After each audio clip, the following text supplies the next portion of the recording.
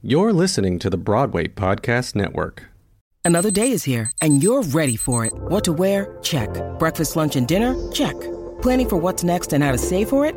That's where Bank of America can help. For your financial to-dos, Bank of America has experts ready to help get you closer to your goals.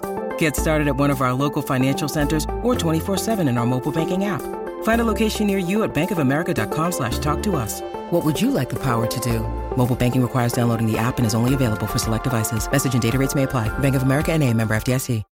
When you need mealtime inspiration, it's worth shopping Kroger, where you'll find over 30,000 mouth-watering choices that excite your inner foodie. And no matter what tasty choice you make, you'll enjoy our everyday low prices, plus extra ways to save, like digital coupons worth over $600 each week. You can also save up to $1 off per gallon at the pump with fuel points. More savings and more inspiring flavors make shopping Kroger worth it every time. Kroger, fresh for everyone. Fuel restrictions apply.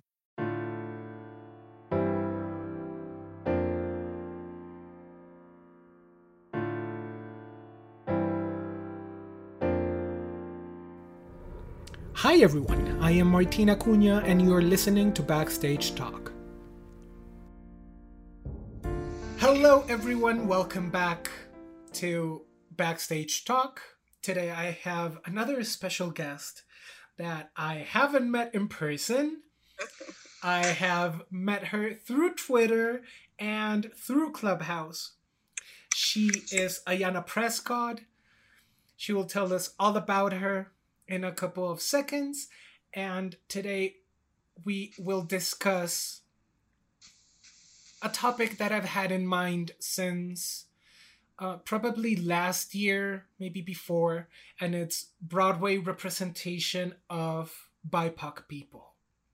So Ayanna, thank you so much for being here. It's an honor, it's a pleasure. I know my listeners will love this conversation, and the floor is yours. Thank you so much for having me. I so appreciate this. I am ready to have that conversation. So let's get to it. What do you want me to start with? First, you can give us an introduction of who you are and what you do. Yeah, well, I'm Ayanna Prescott, and I am a jack of all trades, I want to say. I am an editor, a journalist, a founder. But my top tier is theater editing and journalism.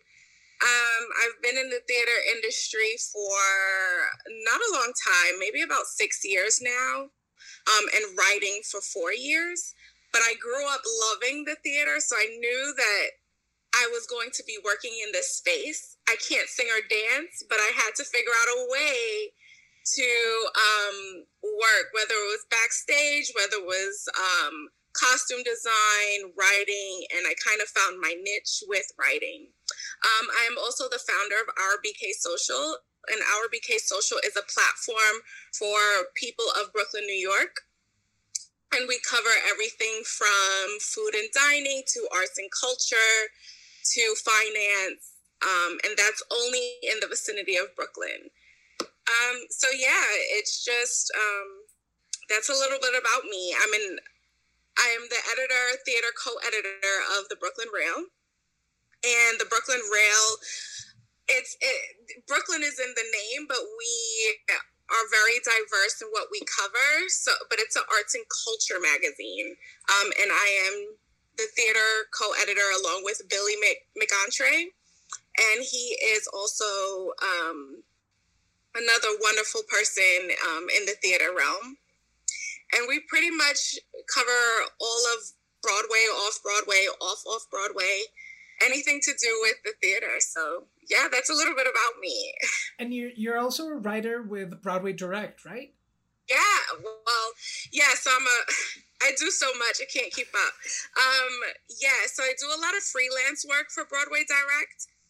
But I'm a features writer. So I do mostly once or twice a month their features. They have like a broad, let me give you a little foundation because I don't think people know about Broadway Direct. Broadway Direct is under the Netherlander corporation, so they own most of the theaters on Broadway, and this is just their outlet to where people can buy tickets, where people can learn more about the shows that are happening on Broadway pre-shutdown. Right now, because Broadway is shut down, we're focused more on inclusion and diversity and just telling the stories that haven't been told before. So, I do a lot of features writing for them. I do so much but that's the main stuff. So it's Broadway Direct, it's Brooklyn Rail, and Our BK Social. Awesome. How did you start in theater? How did you find that passion? Because you just said you weren't a performer, but you knew that you wanted to be in the theater industry. That's a great question because I grew up loving theater. My grandfather, who sadly passed away in 95, he was the first person to take me to a Broadway show. And my first Broadway show was Cats, but I feel like everybody who's a millennial, like that was their first Broadway show. So from that show, I was like, wow, this is so, and I was like 9, but I knew that this was my space. If that makes sense, like as a child, I just felt so comfortable. There were kids that were like so afraid of this show because Cats can be scary, but it's just like, I felt comfortable. I loved the live music. I loved the performance, the acting. And I told my grandfather, I said, you have to take me to more of these things. Like, I want to be in theater. So he kind of like was my gateway into theater and performance art. And then, I went to school for fashion design and marketing. I got my BA in fashion marketing. But when I graduated from college, I was like, this is not what I wanted to do. Like, it's just something that I felt passionate at that time, but it wasn't like my first love. And my first love was theater, but I know that I can't sing, I can't dance, I'm not a performer. I needed to find a way in. I had started Our BK Social my last year of college, and it was kind of just something on social media. It wasn't like a big thing. And then President Obama at the time invited me to cover, the White House press invited me to cover President Obama's trip to Brooklyn. So that was just kind of like, okay, I need to make this a platform. And that was big. That was huge. That was like 6 months into like me starting this social media platform. I had no website. I had no nothing. I just had like gained traction, gained a following. It wasn't like over the top celebrity status, but it was enough to catch their attention and what I was doing. I was doing a lot of social justice within Brooklyn. That's awesome. So I just started writing about, I had a theater portion on Our BK Social because we do have like a few regional theaters within Brooklyn, New York that I would cover their shows. And Nicole from Exient, she's a former editor. She reached out to me on Twitter because she saw my passion. I feel like I meet so many people on Twitter. She saw my passion for theater and saw how like I talk about it constantly. So she DM'd me and said, hey, we're looking for new writers for Exient magazine. We're starting a New York branch because they are London based. They're only based in the West End at the time. And I was like, sure, like I'm not like a critic, but you want to help me out? Let's get this going. So she was kind of like, this was 4 years ago. She was kind of my entryway into theater journalism. So I didn't go to school for that. I didn't, this is something that I learned from other editors. So I started writing. I started just doing interviews and talking to people. And here I am. And now I'm like, that was just, it's not like your typical, like I was a theater nerd in high school, like I was dancing with the theater kids. That wasn't me. I went to school for fashion, but I kind of knew from when I was a child that this was my comfort zone and this is what I wanted to do. So it kind of just like, it wasn't a straight line getting there, kind of like a maze, but it worked its way out. So I love it. And I love how life turns around unexpectedly and you end up doing the thing you love the most. Right. So unexpected, but it's kind of like I called it into existence in a way, if that makes sense. No, it does. It does make sense. I mean, yeah. I'm a person that manifests a lot of things. Right. So the power of manifestation. It works. It works. Try it. You also have a podcast. That's Token Theater Friends. Yeah, so that's not my podcast. I am one of the you're like reminding me of all the stuff I do. My friend Jose Solis started this podcast with Deep Tran, another brilliant, they're both brilliant theater journalists, and they started this podcast for the underserved voices of the theater community. Just by the title, it's just so striking, and their work was so beautiful. And when Deep left, I believe she works for Backstage now. She's a writer for Backstage. Jose wanted to rework the podcast to have rotating co-hosts. And they're all BIPOC people of color, people in the theater industry who know what they're talking about, who can stir up a conversation. And he just set this foundation that, you know, these are voices that aren't often heard. And let's all come together and let's like take the stand and talk about the things we love. Because I feel like, I don't know, growing up, while I knew I wanted to be in theater in a way, I knew that it was kind of not normal for a person who looked like me. I recognized the audience, theater members weren't always people of color. Majority were white. I mean, it's still pre-COVID, it was still majority white as far as Broadway is concerned. But it's because we're not given that platform to talk to ourselves about it. So what Jose did was he took this platform, Token Theater Friends, he created this beautiful podcast and said, let's speak to each other about it. Let's bring in more people who look like us, because we do attend the theater, but is it accessible? Are these people who are coming to the theater for the first time, are they seeing, hearing from us? Like, this is what we have to do. So, yeah. Awesome. And also, how are these communities being represented on the stage, not only in the audience? Yeah, it's funny because I feel like while this pandemic has caused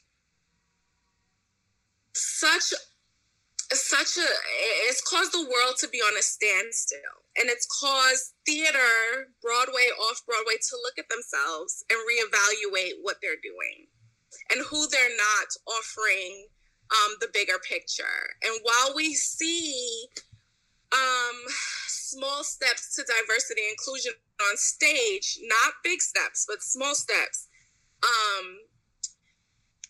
behind the scenes, it doesn't mirror that. Also, the audience doesn't mirror that. Who are your audience developers? Who are your directors? Who are your producers? They don't look like us. They don't look like the people of color who are presented on stage. And that's a problem.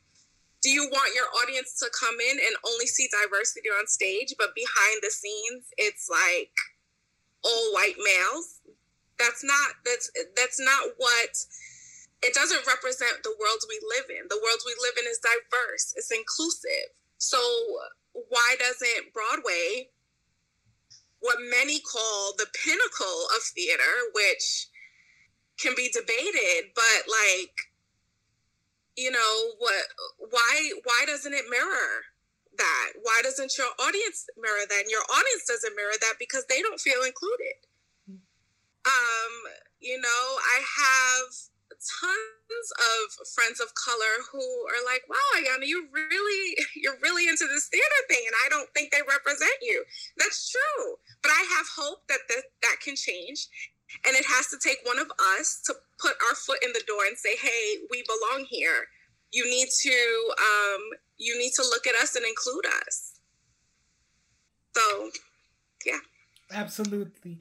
So, besides that group of white male men backstage, like pulling the strings on Broadway, which are other things that you think need fixing to improve this representation of communities like Black and brown people, Indigenous people, Latin people included? What needs to be done? It's a lot that needs to be done.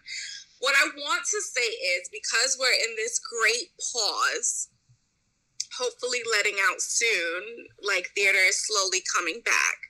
But we took this great pause and we had organizations like We See You, White American Theater. And when you have organizations like that are calling you out, where you have all these people of color, it's not just Black, it's not just Asian American, it's not just Latino, it's literally every race of color coming together and saying, you guys need to do better. And I don't think that they've ever had such a collective. You have Broadway Alliance, you have these other organizations, but We See You is kind of like in your face, like you need to get this done or we're going to create our own space. You need to include us. We're the ones bringing in the money. We're the ones on stage. We're the ones doing this. You guys need to include us. And I don't think they've ever had like demands sent to them before. With We See You, let me just explain that. I'm not part of them, but they got We See You White American Theater collectively got a group of BIPOC individuals, actors and directors and producers, to sign this letter demanding that theaters represent them. And diversify like their top people, because what they're putting on stage could be Black and brown people, could be members of the LGBTQ community, but it's like behind stage, it's not that. And they know that, and they know that these producers are not diversified, so they're demanding that they do this. And I don't think theaters ever received such a letter, such a demand. And I think that's one of the greatest things that came out of this pause was people were able to sit back, think, like, what is it that we want American theater to change? And We See You has done such a great job of demanding and following up, not just sending this letter, but saying, okay, you sent out a press release that this is what we're doing. 6 months later, what have you implemented? And calling them out if they didn't.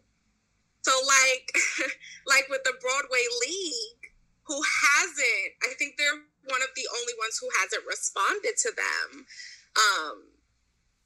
They're like, we see you. We see what you're doing. Why haven't you responded to our demands? And I think that's just like, that's the boldest. It takes so much courage, but it also, I feel like the pause was beneficial in that way. While we missed theater, I feel like we needed this stop and reflection time, if that makes sense. Yeah, no, I agree with you. I think the whole world needed to stop for a bit to rethink how we are engaging between us in our work, with our families, and like globally. We needed this space to think and stop and just see where we can do better. Because I think that most of the time we excuse ourselves of not changing because we don't have time to plan or literally change. And I think the pandemic has given us this go to the corner moment and rethink about what you've done. That's a great analogy.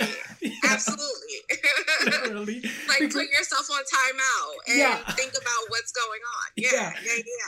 And just try to build new things that are more inclusive, more equal for everyone. Right. Not just only a group of people. Right. And I feel like, just going off what you said, I feel like some people think when we're fighting for diversity, we're only fighting for a certain race, but that's not true. We're fighting for every underserved community. We're fighting for people with disabilities. We're fighting for the LGBTQ plus community. We're fighting for trans people. We're fighting for, non-binary people. We're fighting for people of color. There's just so much reckoning and rebuilding that needs to be done. Within the American theater community, because I grew up in New York City, all I saw was Broadway and off-Broadway, but there's so many regional theaters who have the same notion of the heads are, led by white people, and then you throw these people of color on stage and say, hey, this is diversity. It's not. And, this was a timeout. And, what's happening now? And I have faith that when theater returns, that there's going to be, some change, at least a small step forward. In this order of ideas, how can shows be more open to representation besides putting specific performers of a certain race or whatever on stage? It's all systematic, and it starts with the gatekeepers. The gatekeepers need to be diverse, and that's that. I mean, you cannot just have white people as your producer, your director, your stage manager, your general manager. You can't have that. You can't have that anymore. If that's what you've been doing, and if you think that's okay, it's not. There needs to be diversity behind the table. And then when diversity is behind the table, everyone has a say, and you collectively move that forward. So your audience will start to pick up that this is a story about me. I need to come see this show, right? Because it reflects me. These shows that were previously put on Broadway, you had your bio musical of Tina Turner. That's great. You know that Black people are going to come out because they love Tina Turner. They may not have seen her before. But you have your shows like, what was one that was just, no. Let me just call out like the last show I saw, The Minutes, where it's like you had people of color, but it was just, the show was white-led, if that makes sense. So all your main characters are white-led, white speaking, and it's just, that's not, it has to start with your gatekeepers. Once your gatekeepers are diverse, you hire the right people, right casting agency to bring in a diverse cast. Your cast now will then reflect to the audience. It's all kind of like this, but it has to start at the head. If it doesn't start at the head, then it's not going to reflect. You just made me think about, it's not only putting Black stories on stage. It's not only putting Asian American or Latino stories on the stage. And you just made me remember, I don't know if you got a chance to see it, a play called American Son. Yeah. Mm-hmm. I actually reviewed that play, yeah, for Exeunt. Mm-hmm. That the lead was Kerry Washington, and it had Jeremy Jordan as the police officer. Then it went to Netflix to be a film. I remember when I saw it, it hurt. Like, when I saw it, it hurt. And then I rewatched it as a film when George Floyd was killed and all the Black Lives Matter movement started. And I thought, this is the moment to change. And as you just said, it's not only telling their stories, it needs a change in the whole system. It definitely, it's a reckoning and rebuilding, and we have to relearn a lot of things, and producers cannot feel like the way they've been going is okay. Maybe they've made so much money and they've become comfortable in what they're doing, but it's not right. It's not inclusive, and they have to rethink, relearn, break it all down to build it back up again, and to build it back up differently. There's so much wrong with Broadway. There's so much right with it, but there's so much wrong that we have to really take a look. Producers, directors really have to take a look about what the problem is, and then come back, sit at a table together and say, hey, what people of color, what people with disabilities, any underserved community, what people can we bring in so that they can help us? And this doesn't even have to be mutually exclusive. Like, you can have a Black producer who needs to bring in an Asian American playwright. Like, it just needs to be, diverse. We can't keep going with white male-led productions anymore. It just can't happen. And what's your feeling about the upcoming Broadway shows on this topic that have stories, or either performers or the whole directive team is made diverse? That's a good question, because I feel like we don't know too much of what's coming back yet. I'm really excited, obviously, for Thoughts of a Colored Man. One of my friends who is part of Broadway League, Brian Moreland, is one of the general producers on that show. The lead producers, sorry, not general. The lead producers on that show. And I just feel like he's a Black male. That's great. And I don't remember who his other lead producer is. It's a woman, which is phenomenal. But I just feel like we just need diversity of stories, and I'm excited to see what comes.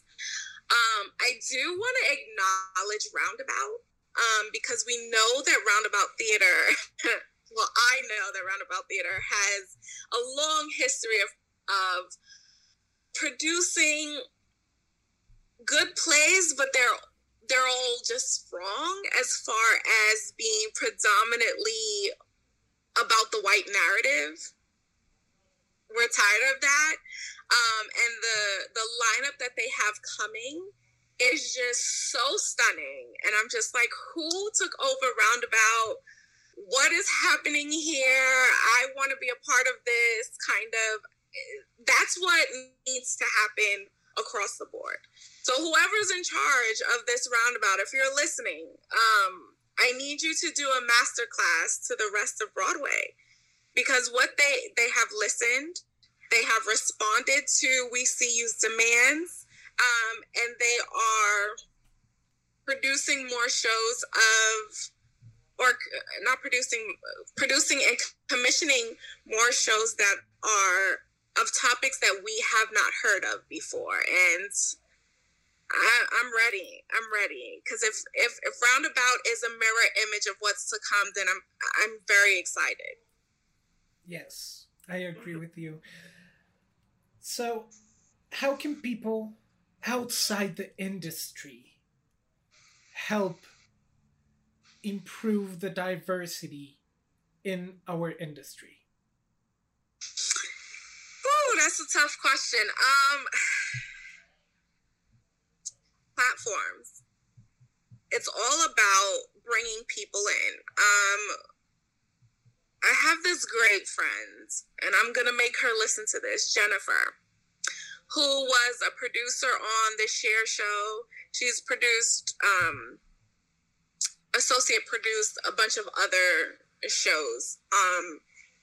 And she's a white woman, but she has given me she's kind of like taken me under her wing and become like this mentor and this helper. And I feel like if we can do that for underserved communities, have them share your platform, you take them on as a mentee, then we can really, really start anew. Because I feel like people from underserved communities come in and may not know exactly what to do or who to talk to or what schooling to get, or maybe they can't afford college or anything like that and want to be able to get into the theater. And if we have a producer who's making all of this money and can kind of say, okay, I see your passion for this, let me help you. Let me introduce you to a couple of people. If we can get those relationships going, that's how things can change as well. Because we can't keep seeing the same faces. Like, I love Jeremy O. Harris. I love, like, Brian and his shows, but we can't just have the same people and call that diversity. You know, I want to see Jeremy O. Harris everywhere. He's fantastic. But there are so many other Black, male, from the LGBTQ community who are waiting to be heard. You know what I mean? Who may not have the money to go to Yale. There's just so much that if we can bring on those people, I think we can have a phenomenal change and a phenomenal shift in theater. But it has to be about, I have this platform, how can I help you with it? Not, I have this platform and, you know, keep it going for myself and do nothing with it. It has to be a collective, bring on somebody who's interested, who may not have the way in. So. Ayana, this has been a wonderful conversation. Thank you so much. For me, it's been really educational. I know I feel it deep, deep down in the bottom of my heart that Broadway will change.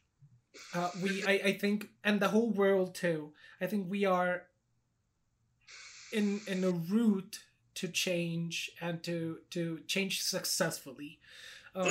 Before we go, where can our listeners find you and contact you, read the stuff you've written, and like follow you on social media?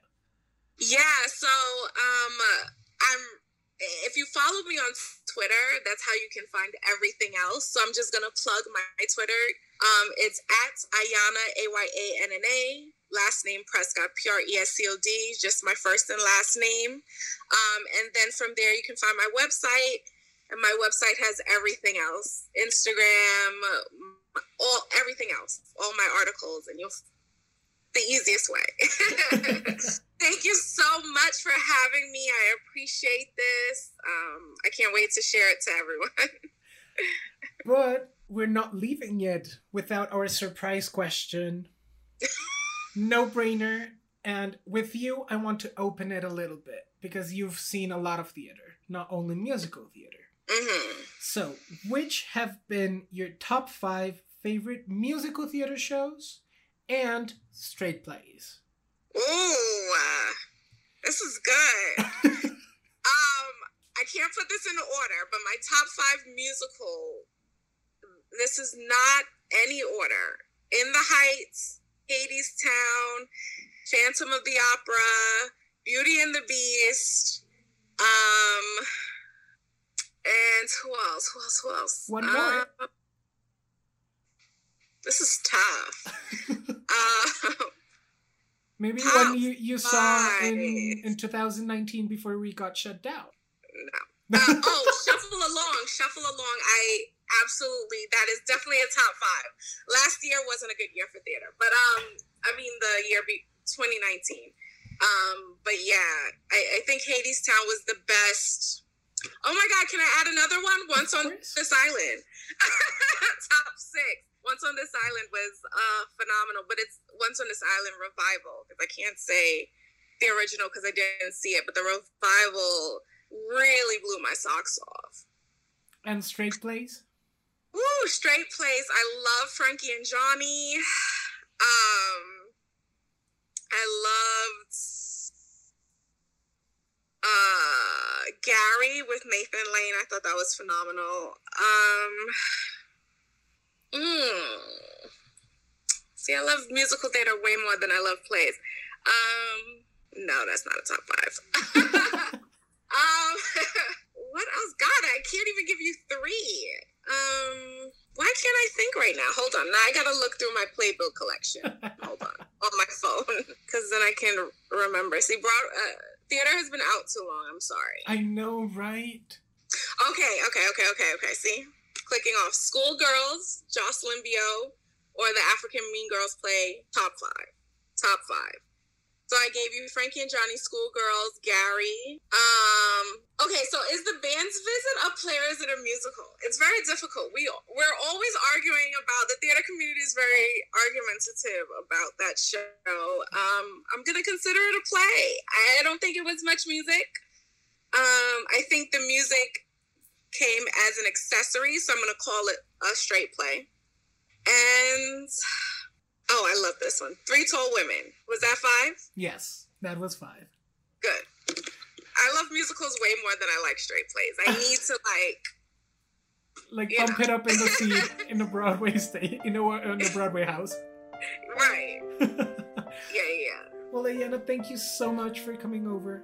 It's been a pleasure, and I cannot wait to see what's coming down the road for you. Thank you. Thank you for having me. Thanks everyone for listening to this new episode of Backstage Talk. Remember to follow us on Facebook and Instagram at Backstage Talk Podcast.